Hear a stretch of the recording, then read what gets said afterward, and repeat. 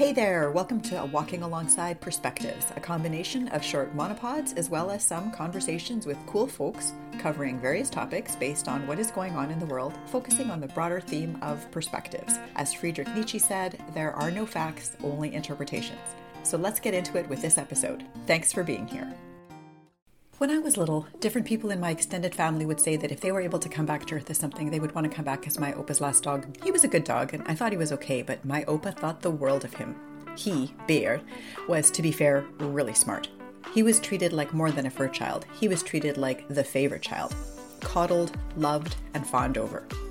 My own dog growing up was, in my opinion, the best dog. A sentiment I think most kids remembering their childhood pets have. But she was one in a million. A German Shepherd Border Collie cross, the run to the litter, Bella was awesome. She was always nearby regardless of what my brother and I would get up to, our protector, our companion, and our friend. At some point, Chris and I thought that it was time that Daphne have the same experience, and so Luna was added to the fold. Because Daphne was only 7, I ended up taking on the puppy training, house training, walking, feeding routine, so inadvertently, Luna bonded to me, and so now I truly do have 2 children. Luna is probably even more spoiled than Bear ever was, having a full set of outdoor wear for whatever inclement weather condition we might have to go walking in.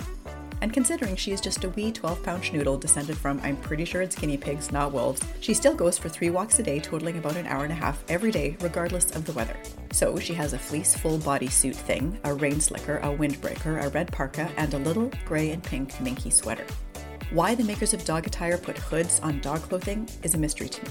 But this sweater has a hood, and invariably when we are walking at some point, either because of how the leash is pulling or pushing up against it or how she's snorkeling around, the hood floops over onto her head, covering her eyes, and she freezes because she can't see.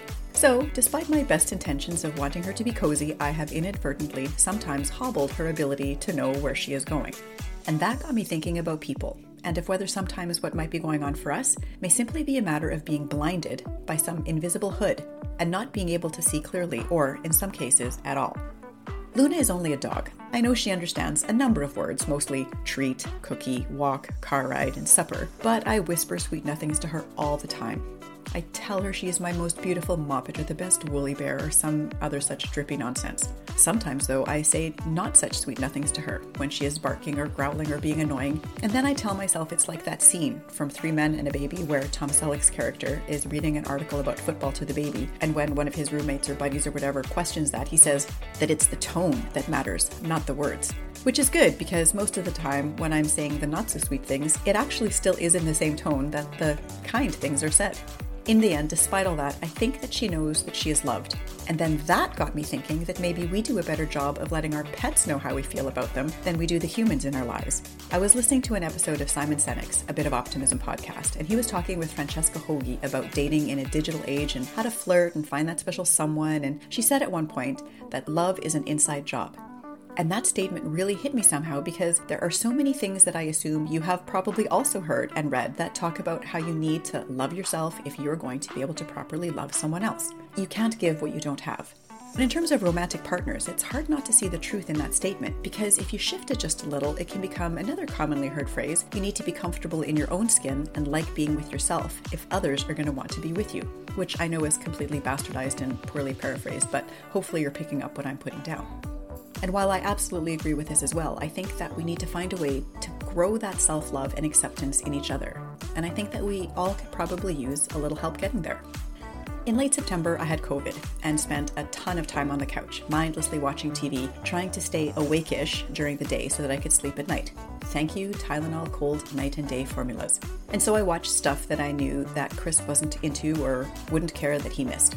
So I watched a lot of No Reservations with the late Anthony Bourdain, and I could see, with the benefit of hindsight, that here was a man that, despite fame, success, and seemingly everything else that a person could hope for, was missing something. I know that we'll never know what it is, and I know that depression has been tossed around, but I asked myself, did he love himself? Did he feel worthy of love, of all that success and fame? Because if yes, why was he such an abrasive man? So much of what he says with his trademark cynicism made me wonder what was really going on for him. Thank you, COVID, for leaving some lingering malady in my lungs, because just over a month later, I was laid up again with what I swear was RSV, but who even knows at this point? And it was me and Netflix for hours on end again. However, this time during my time on the sofa, I found to my delight the most recent rendition of Queer Eye. Despite having had satellite TV or optic for years, we never had the channel that Queer Eye was on, so I was so stoked to be able to finally watch and see what all the fuss was about. And I fell in love. I don't know who the original Fab Five were, but this current lineup with Bobby, Jonathan, Tan, Karamo, and Anthony is amazing. And while watching back-to-back-to-back-to-back episodes, I had a revelation. We all need some variation of the Fab Five in our lives. People who help you to find your, let's call it inner beauty, which I really think is just self-love. If you love yourself, it shows, it shines through. And even if those outward changes that they do on the show, which are just a new haircut or some different clothes, there's always something else that you can see changing very dramatically, and that is very readily apparent. On the show, they each have an area of expertise, whether that is fashion, grooming, design, culture, or culinary skills, and they all work their magic on the person of the week. I don't know how much help they get in terms of scripting or whatever, but they are so spot on with respect to things that I can't help be inspired by virtue of what I do almost every day in my job. We try to find ways to help people be their best selves, and while we don't typically help with facing down bad hair or grooming generally, we do look at not caring about what, when, or why you eat, or a lack of organization, or systems to keep you on track, or recognizing that there is something else going on that has led to low self-esteem or lack of motivation or confidence. In some of the episodes I watched, the people were honestly just kind of slovenly, but again, if you don't think you're worth it, then why would you bother? The things that the guys tackle with the people they work with is the stuff that every one of us at some time or another probably wrestled with. I'll just put on these same clothes, wear my hair the same way as the last 20 years, step over the pile of laundry that I just don't have the energy to deal with.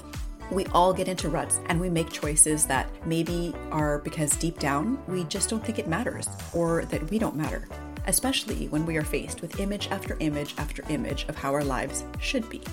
This one episode really stands out because the fellow said to them, "You just can't fix ugly," and I cried. Okay, another self-disclosure moment. I cried at pretty much every episode, but they all really felt the pain in that statement because all 5 of them doubled down to try to address it. During their time with him, they helped him let go of some old crap, literally, convinced him that hiding behind a skullet and an out-of-control beard are camouflaging fear and insecurity, which are things that many of us also struggle with, but that maybe no one has shown us how to address. They got down to the root of things that had gone unaddressed for years. And we say that at work all the time too. You need to get to the root cause of whatever is causing you to do certain things, because everything you do without getting to that root is just going to be a band-aid, which is going to get stinky and gross if you don't clean and disinfect that wound. And that kind of work takes time, not just a week. But I think that even despite the magic of television, when you have the kind of intense interaction that this show shows us, it's possible that with all the other fairy godmother magic, pun slightly intended, that happens on the show, it can be transformative, even in a short amount of time. Everybody needs to be told that they are valuable, that they have something to offer the world, that they have gifts, superpowers even. And even though love may be an inside job, I really believe that we sometimes need others to help us unlock that. I don't think that we can rely solely on ourselves to figure it out, to see what others see that we don't. We need the benefit of that objectivity. And the Fab Five don't hold back when it comes to calling people out on their crap either. Tough love or whatever you want to call it. Again, we need the benefit of that third party on the outside looking at us and seeing what's good and what's not so good, and then telling us that in a way that we're going to hear it. And of course, therein lies the rub. We have to be willing to hear it, the good and the bad. We are none of us perfect, and we can probably all do things better, differently, or depending on what it is, not at all. But with the lovely shield of denial and the blinders of willful ignorance, we look the other way. In the end, not seeing the bad and therefore not doing anything about it, but sometimes also not seeing the good and failing to nurture that. I totally relate to that guy who said you can't fix ugly. Daphne, who despite being in the grips of the 13-year-old's hyper self-centered focus, tells me that I'm not, and I need to listen. We all need to listen. Can we be ugly? Damn straight. But we can change. We can open our eyes to the beauty that we all also have, if there are those around us that tell us that. We need to be told, and we need to listen. And don't get me wrong, I know that Queer Eye is just a show. We have no way of knowing whether all the work that they do lasts beyond the next few days or weeks, and that the people that are made over don't all revert back to the way they were, like Cinderella when the clock strikes midnight. But I also think that if we all try to tell those that we love, and maybe even those that we don't, the things that we like and appreciate about them, that those small gestures and kind words will create a change that can spark something in the people around us and ultimately in ourselves. If we start to look for the good that is in almost everyone, at some point that is going to come back around to us. someone will see the good and the beauty in us. We will hear the words, and we will start to see that we are worthy of love, of success, of happiness. Another show that I absolutely loved was How to Look Good Naked with Gok Wan. I wanted desperately to have a Gok Wan in my life. He was funny and kind and wanted to show the people what their assets were, the things that made them unique, and when done upright, beautiful. It is when the people on the show believe what Gok is saying to be true that the transformation happens. There is something that changes internally that shines through externally, and that is the gift that we can all offer other people. Love really is an inside job. But it takes someone on the outside to either remind us or maybe tell us for the first time about that inner beauty that we have, which in some way can also change how we see ourselves on the outside. The way we carry ourselves, smile, gesture, speak, everything.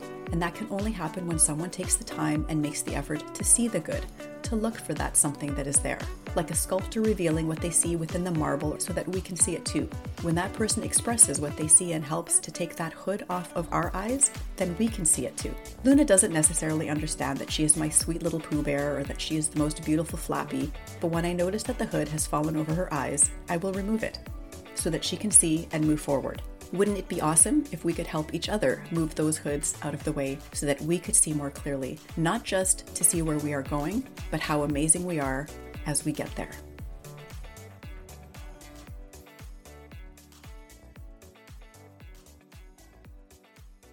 Thanks for listening. If you have ideas for a topic or even better, a perspective to share, I would love to hear them and share them, ideally in a conversation with you. Please subscribe wherever you get your podcasts and throw a comment my way or share with friends.